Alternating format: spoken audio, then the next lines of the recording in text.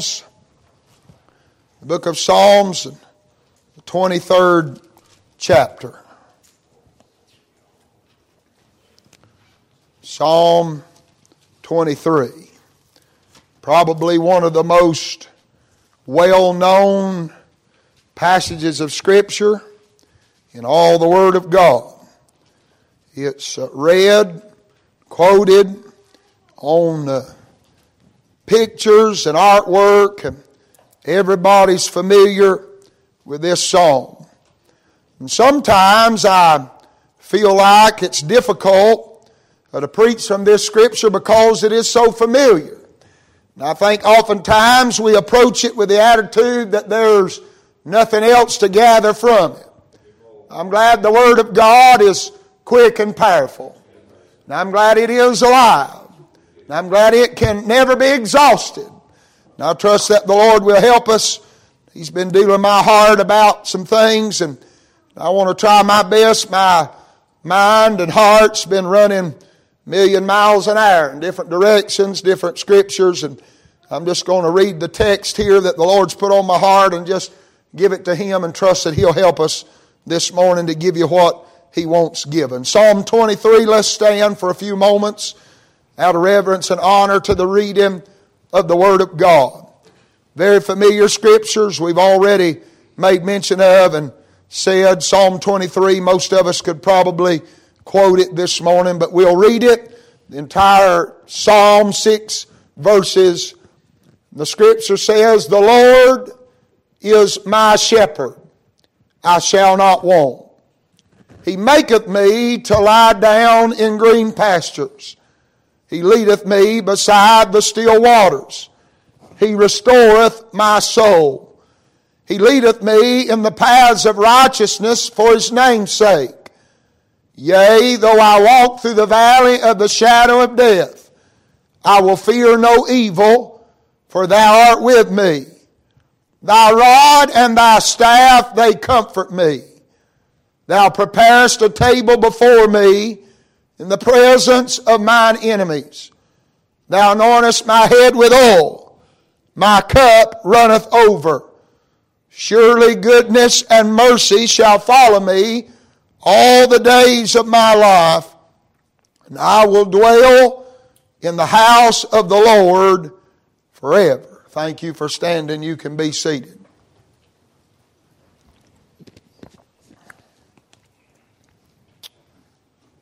We read this psalm, and as familiar as it is, in just 6 short verses, but there's more in this than you and I understand. And I'm interested this morning, if God will help me for just a little while and you'll pray for me. I'm interested in verse number 5. And the last part of the verse, where the Scriptures say, "Thou anointest my head with oil, my cup runneth over." I want to preach this morning, if God will help me, on living in the overflow. Living in the overflow. That's what the psalmist here, and we know and understand that David is the one who's writing this psalm.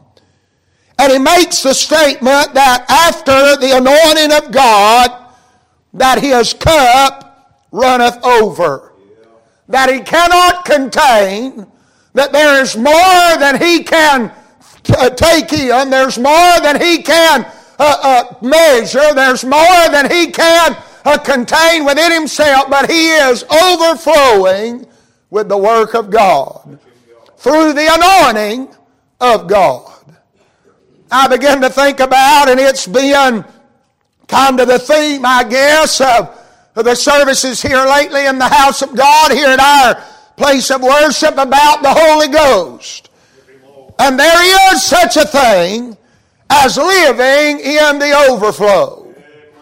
Now, I'm not preaching charismatic doctrine.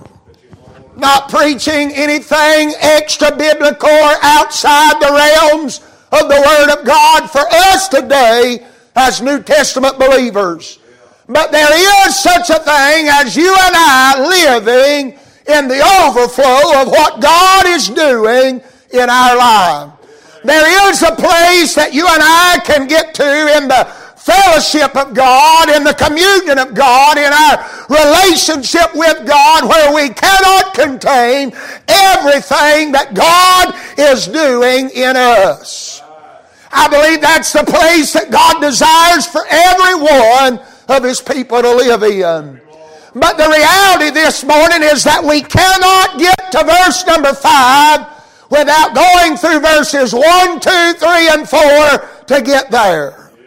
And so here as we read the Scripture and we read what the psalmist here is saying, there are two audiences that is contained in these 6 verses. The first 3 are spoken to one audience and the last 3 are spoken to another. We don't know 100% who it is that the psalmist is speaking to in the first 3 verses. Some have said that it's one sheep talking to another sheep, or other sheep of the same flock, or maybe it's one talking to another who's not of the flock, but nevertheless they are speaking to others about their shepherd.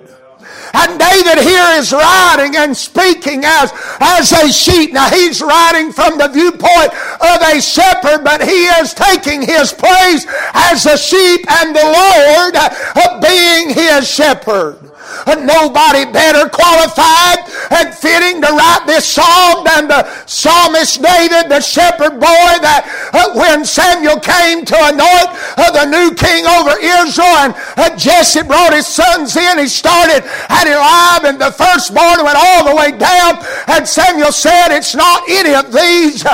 Is there not another?" And they said, "Yeah, there's one, the least, but he is a shepherd boy, and he's tended the father's sheep." And he called for it to be brought, and he came in, and God said, "That's the one." And Samuel anointed him as a king over Israel, but he had an intimate relationship with sheep. He knew what it meant to be a shepherd, and he was qualified through the instruction of the Holy Ghost to write about what it means for us, for the Lord to be our shepherd.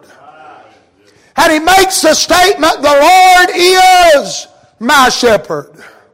I want to say, it goes without saying, but I want to say, first of all, if you're going to live in the overflow, you have to be part of the flock.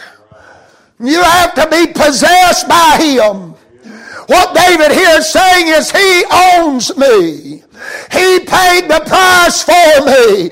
He brought me into His fold. He made me a part of the flock. And there's only 2 ways to get into a sheep flock, and that's either you have to be birthed in or bought in. That's the only way that it can take place, and that is what was done for us both ways. We were bought with a price, and we were birthed in the family of God through a new birth, a regenerative birth, a substitutionary death, by cash debt. We celebrate this morning's resurrection and the work that He accomplished at Calvary, and in the tomb, getting up from the dead, made it possible for you and I to become a part of the family of God.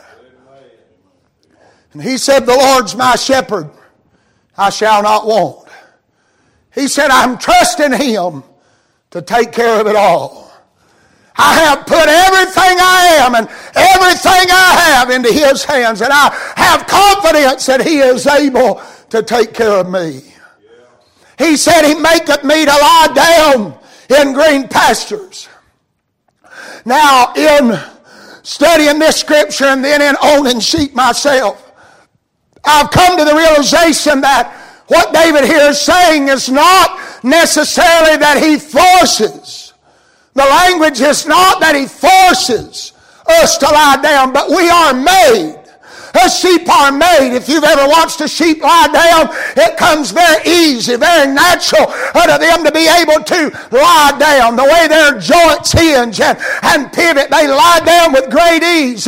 It's much easier for them to lie down than it is for them to get up. They just kind of flop down. And that, I believe that's what the psalmist is saying. There is rest that is enjoyed and being a part of the family and the flock of God. He makes us because we are designed to rest in Him. And I believe why there's so many problems and so much trouble among the church is because we are not enjoying the rest of God that He designs and desires for all of us to have. We're not resting in Him. We're not living up to our full potential. And that's really what the Lord's been dealing my heart about this living in the overflow. I think that the majority of the people of God are just surviving. We're just barely getting by, and that's not the will of God for the people of God. He didn't save us for us just to barely make it and just to have some meaningless existence in this life, but there's a joy and a peace and a satisfaction and a contentment involved in being a part of the family and the flock of God and living in a place where you cannot contain everything that God is doing in your life. And when you overflow, it has an effect on others. It spills out on them. It causes them to realize that there's more to it than they think. And it's the will of God for us to live in this place. And so He says, He maketh me to lie down in green pastures. He leadeth me beside the still waters. We sung this morning, Lord, lead me on. What David here is saying, he's talking to other sheep as a sheep of the Lord and telling them that he is submitting himself to the leadership of the shepherd. The sheep does not decide where it goes, the shepherd does. And so there's a relationship. Before we can ever get to verse number 5, we've already established the fact that we're a part of the flock, that we've been bought, we've been birthed. But now there's a relationship that has to be maintained between the sheep and the shepherd. And it's a relationship of submission, where the sheep totally submits itself to the shepherd. It's a relationship of dependence, where the sheep totally depends upon the shepherd. It has to be a relationship of trust, where the sheep trust the shepherd no matter. And he's going to go on to talk about that. He restored my soul. He leadeth me in the paths of righteousness for His name's sake. Then in verse number 4, the conversation turns. He's no longer talking to other sheep. Now it's the sheep talking personally to the shepherd. And I don't know why the conversation shifts.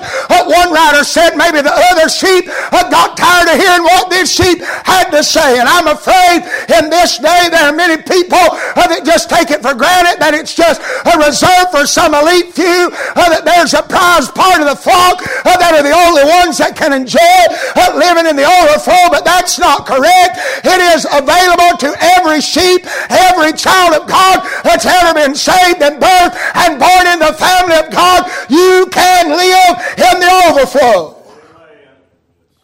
And he turns his audience. Now he's talking to the shepherd. The sheep is dealing directly with the shepherd.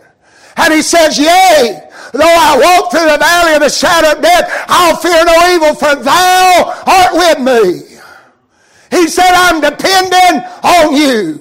I trust you 100%. Regardless of what the circumstances look like, regardless of how dark it is, regardless of how deep the valley, I trust you. The writer of the song knew what they were writing when they wrote, "'Tis so sweet to trust in Jesus." That's what David here is saying.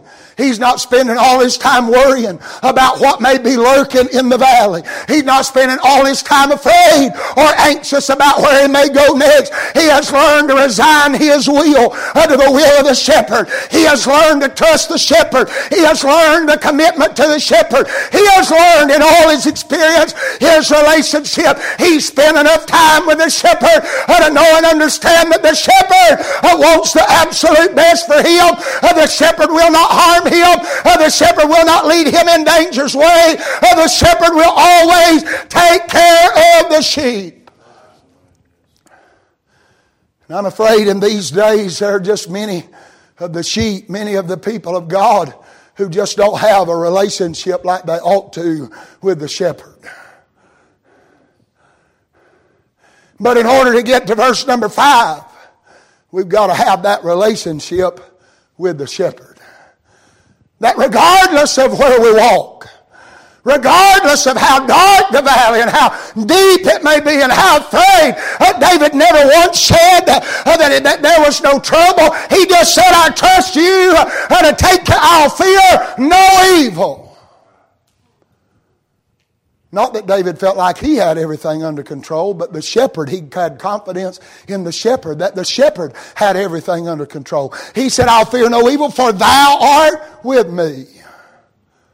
Thy rod and thy staff. He had some experiences with the rod and the staff. There were times of comfort. There were times of correction. And that's part of being a child of God. The Bible said He scourgeth every son that He receiveth. If you're a part of the family of God, there's going to be days in your life that you must be corrected. There were times of consoling when the sheep felt alone. There are times, and I began to pray, and my mind has run so many ways, and I'm just trying my best to try to follow the direction of God this morning and preach and say what He wants to be said. But I thought about the relationship. The Lord just kept pulling me back out of the relationship with the shepherd. And I'm going to tell you this morning, I'm just going to preach from my own personal experience as far as physically being a shepherd of sheep. There are some things that will affect your relationship with the shepherd. There are some things that will drive you to this place. There are some things that will bring you to this place. And I feel that often God starts with the positive things to draw us closer to Him, to cause us to trust Him more, to cause our relationship to depend on Him. And when we're too stubborn and our will won't bow, then there are often some troubles and trials and hard times that will drive us to the shepherd. I've learned in raising sheep that there are some that trust the shepherd more than others. There are some that have a closer relationship with the shepherd than others. Some of them are brought to that place by time. They've just spent enough time with the shepherd. They have learned His voice. They have learned what He's doing. They have learned that He's the one that has the best for them. They have learned that following Him means that they will be fed. They have learned that following Him means there's greener pasture ahead. They have learned in time it's not an instant process. We sometimes preach at people who have just been saved like they ought to know what we know after 20 years of salvation. It's a growing process. It's a progressive word. But I'm glad this morning to tell you that the more time you spend with the shepherd and the more you foster your relationship with Him and learn to trust Him and depend on Him and confide in Him, you will find that He always has the best for you. And for some sheep, just time is enough. Spending time with Him is enough to change their relationship. I have some that when I bought them, they were so standoffish, you couldn't even get within 10 foot. But after time, some of them have been drawn to walk a little closer to the shepherd. For some, food is enough to change their attitude toward the shepherd. And when they see that the shepherd is the one that's feeding them, the shepherd is the one that's providing for them, the shepherd is the reason that they're not going hungry.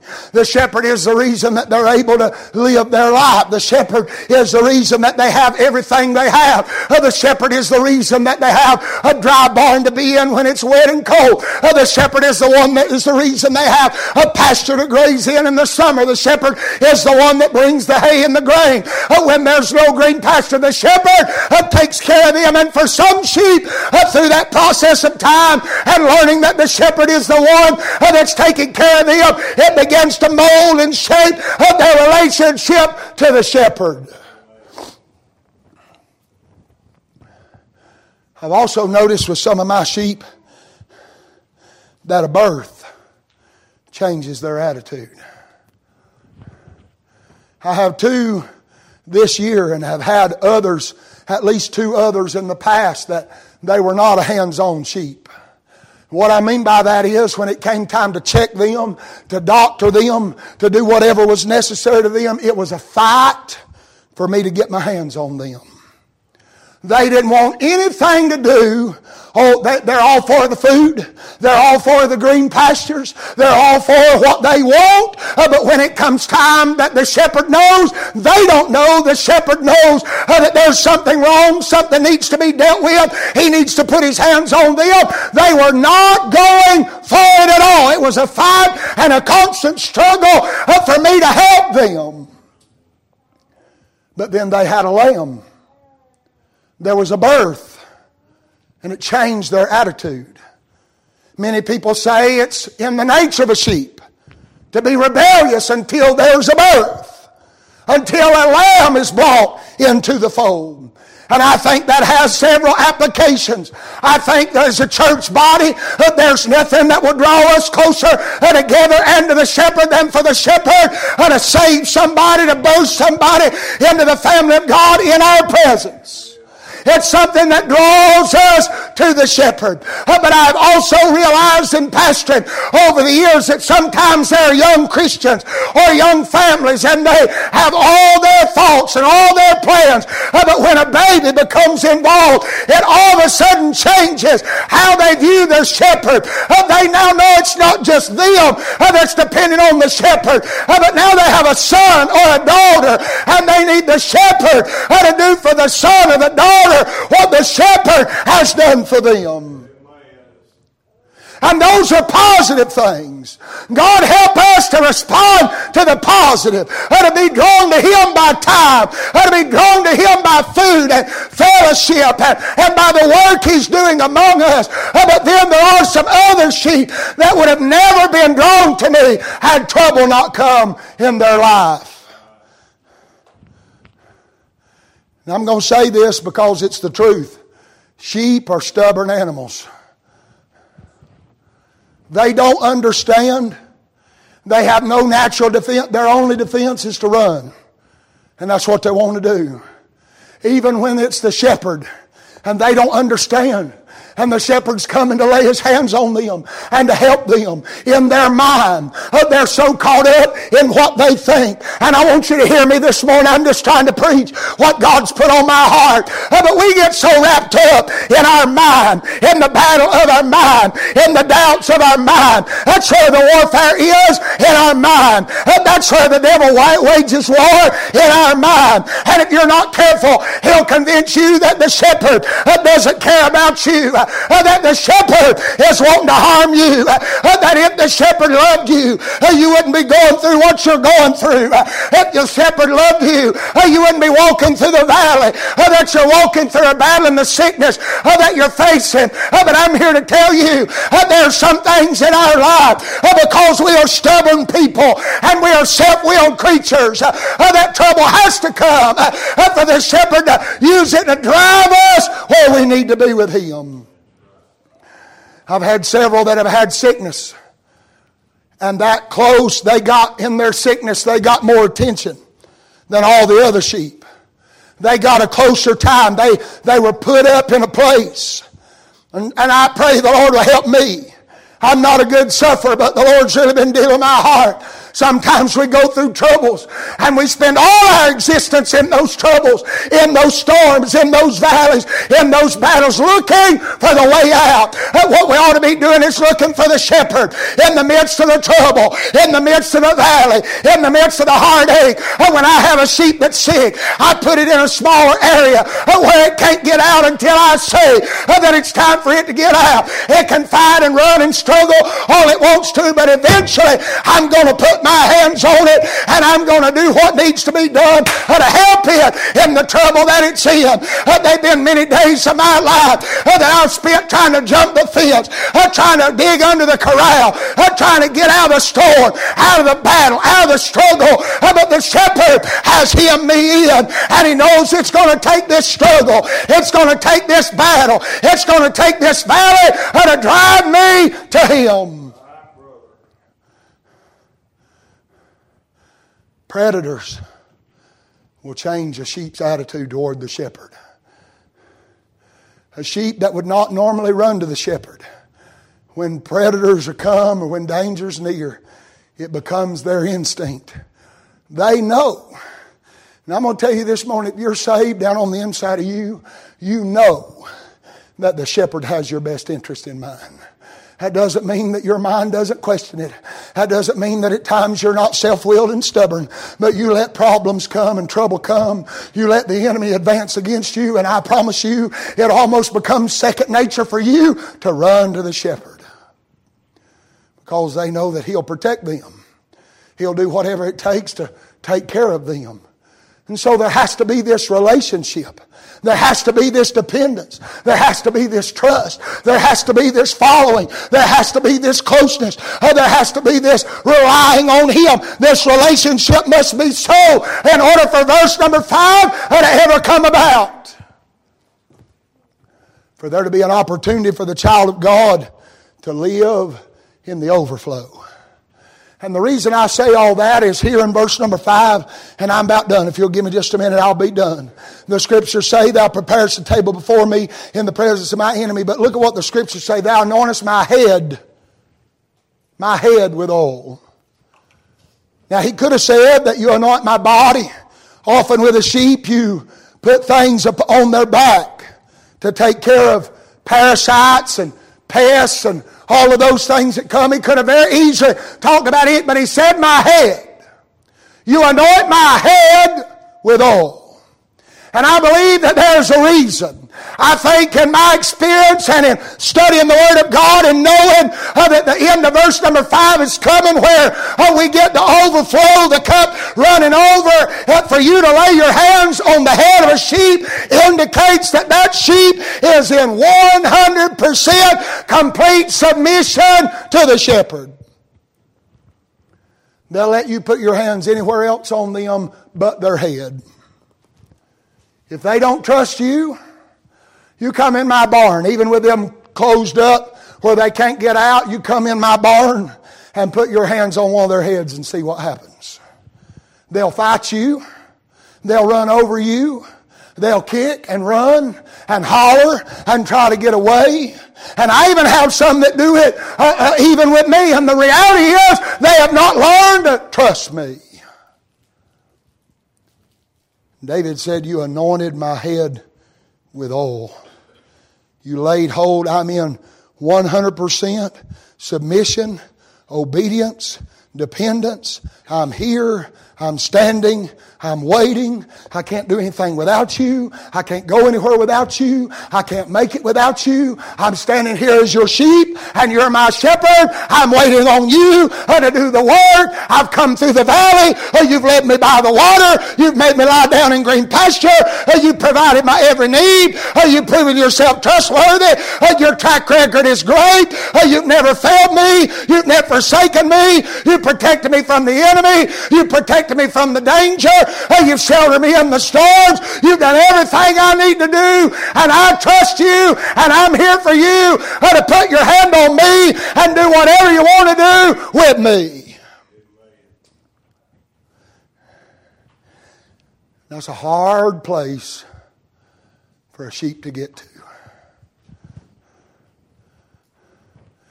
And the reason that many people don't know, and I said already, I'm not preaching some charismatic doctrine that we're going to be out in the streets a wallowing, and I'm not preaching about that. I'm preaching about the abundance of God and the power of God in your life. Not just a Sunday morning experience, not just in the house of God, not just when we're around the people of God, but a daily intimate walk and close fellowship and communion with the shepherd, that you can lean on Him and tell Him all your troubles, that He can lay His hands on you and do for you what no one else is. That is a privilege that is reserved for every child of God.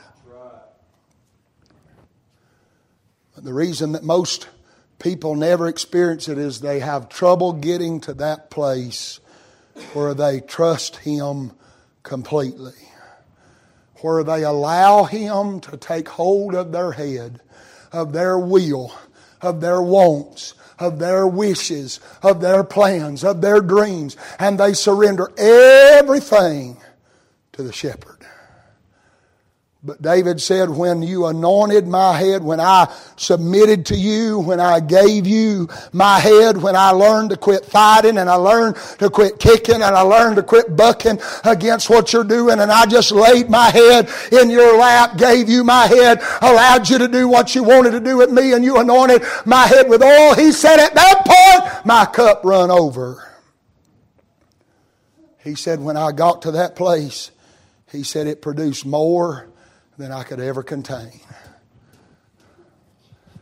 And I'm telling you this morning, I believe that there's some people in this church that the Lord's dealing with your heart and has been dealing with your heart about being filled with the Holy Ghost, about living. And people, we say that in these days, and people think we're off the wall or we're somewhere way out in left field. I'm still preaching the Bible. It's in the book for us to be filled with the Spirit of God. And I understand that we're indwelt. The moment we got born again, we got indwelt by the Spirit of God. But there is a second working of being filled with the Spirit of God. In reality, it's a maintained thing. It's a second work and a third work and a fourth work. We are leaky vessels, and we must maintain the power of God in our life. And the only way to do it is to submit ourselves to the shepherd.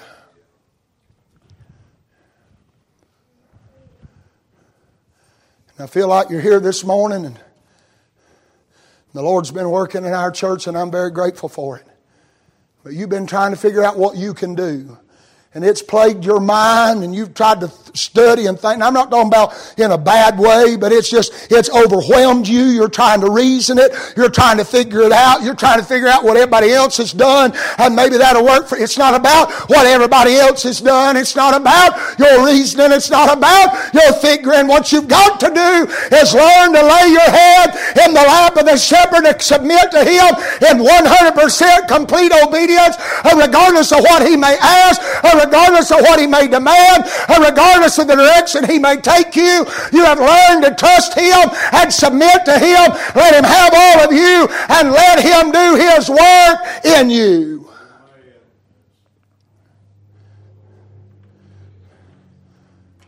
And at that point, you can say with the psalmist David, my cup runneth over. My cup. We're not here just, God did not save us for us just to survive. For us to barely make it. Not going to hell is a blessed thing. I'm glad for it. But that's not all there is to the Christian experience. We think in this day that that's all there is to it. We get saved. We're not going to hell. We're going to heaven. We don't know how much longer we got here. We just bide our time and barely make it through, just squeak by, and everything's okay. But that's not the life that God wants for the child of God. All through the Word of God, there are types and examples of this. And I'm afraid we're in a day where modern Christianity and religious movements and mega churches and other so-called denominations have taken the Holy Ghost and they have made it be something. They have made the working of the Holy Ghost, they have made the feeling of the Holy Ghost mean something that it's not, does not mean. I'm not preaching anything outside this book. But I said already a few weeks ago, when the Lord began this work in us, that the writer said there is a place so dear to me, near to the heart of God. That's where the Lord wants you to be, is near to the heart of God. In that place where John was, that he leaned on his bosom, that he had confidence and contentment in where he was with God. That's what God wants for you. Not all the ifs and the whys and the doubts and the struggles. I'm not saying your life is going to be perfect, but it would cure a lot of the problems that we have in our lives, in our people, in our churches, if the people of God would get to this place where they completely submit themselves to the will of the shepherd and let him put his hands on them and fill them and make them overflow. I thought about in the Scripture, and I'm done this morning. I know it's been a little different. I thought about in the Scripture, there's a woman in 2 Kings, I think it is, came to the man of God. She said, I've got a problem. My husband died, and I got 2 boys, and the creditors are coming. I've got a debt I can't pay. She said, the creditors are coming. They're going to take my boys to be bondmen. And Elisha said, what do you have in the house? She said, well, I got a pot of oil.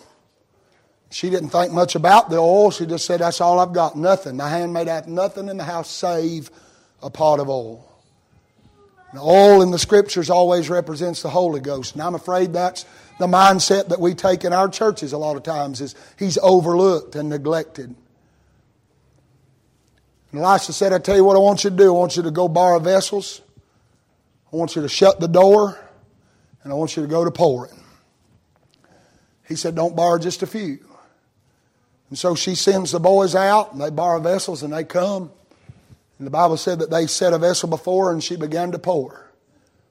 And when that vessel got filled up, they brought her another, and another, and another, and another. Until finally they said, Mama, there's no more vessels. And the oil did its work.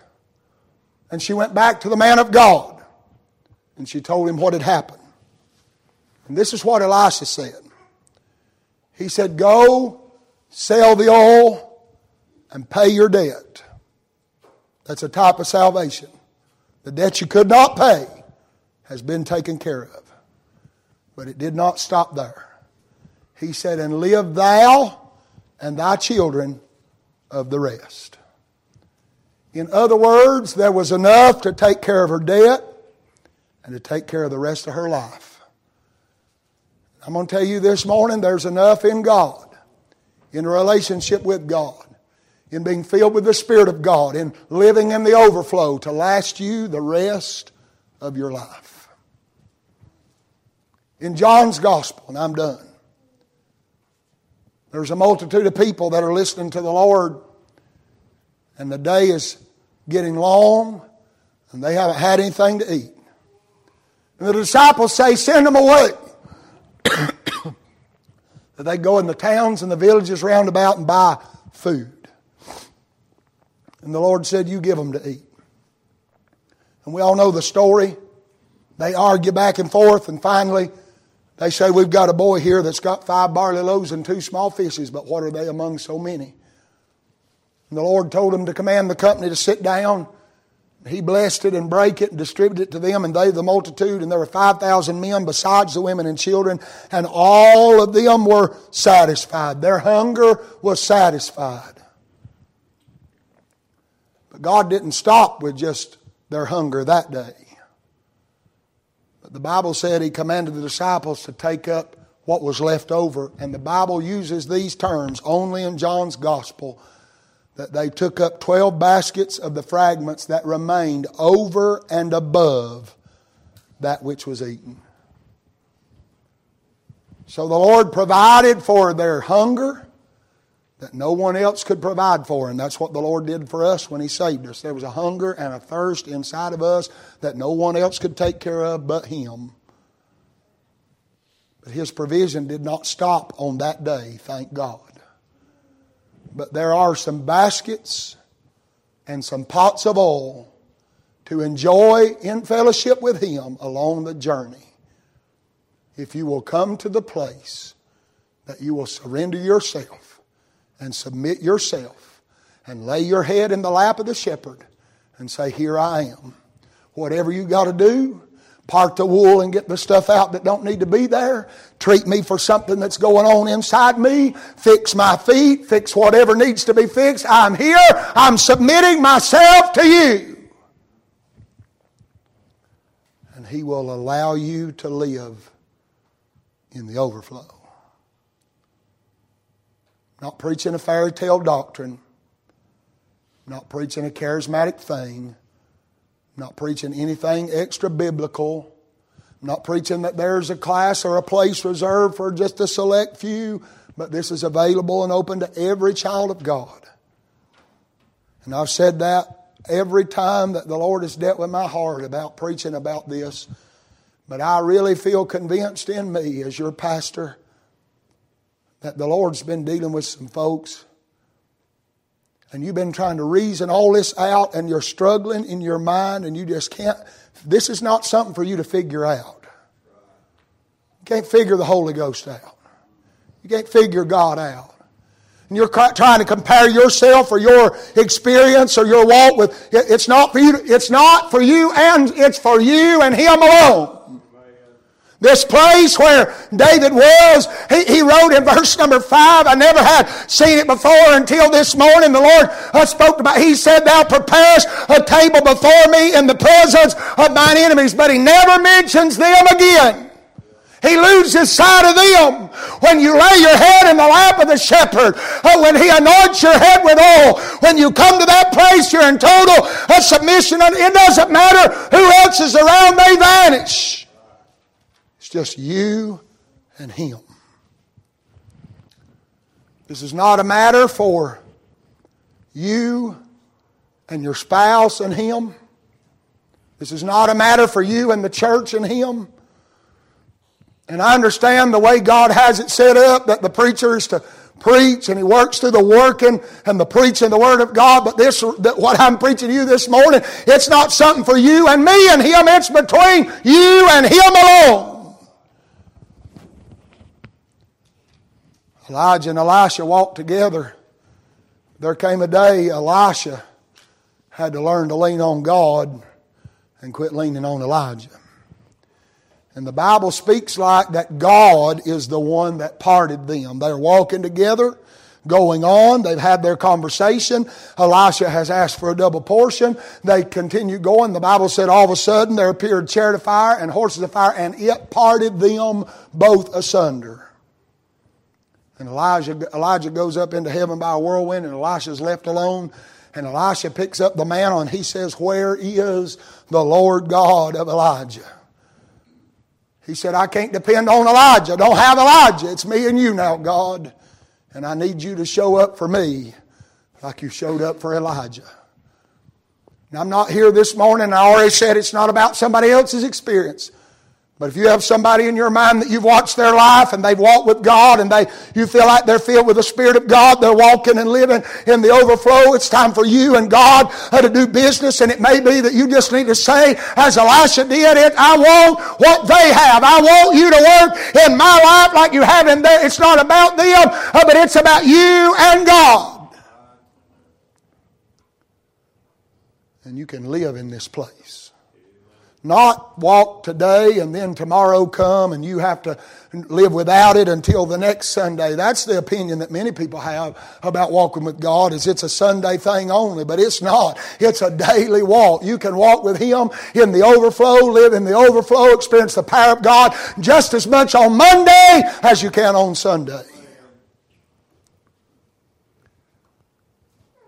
What He wants from you this morning, I'm convinced with everything that's in me, is as a sheep in His flock, He wants you to lay your head in His lap and say, Here I am, Lord. Will you touch me? Will you help me? Now, you can't come to the altar. I feel, the Lord's just speaking about, I feel really impressed to say this. Don't come to the altar with some preconceived notion of how it's going to be. Don't come in your mind thinking God has to do it this way. Just come and lay your head, complete surrender, total submission. Say, Lord, I'm here and I give myself to you. Whatever you see fit to do today, tomorrow, a week from now, a month from now, whatever your work is, whatever your will is, whatever your want is for my life. I'm not worrying about what everybody else thinks. I'm not worrying about what everybody else does. I'm not worrying about what I think. I'm not worrying about my plans. I'm not worried about my thoughts. I'm not worried about all of this. It's just me and you, God. That's what you need to do this morning. And you know who you are.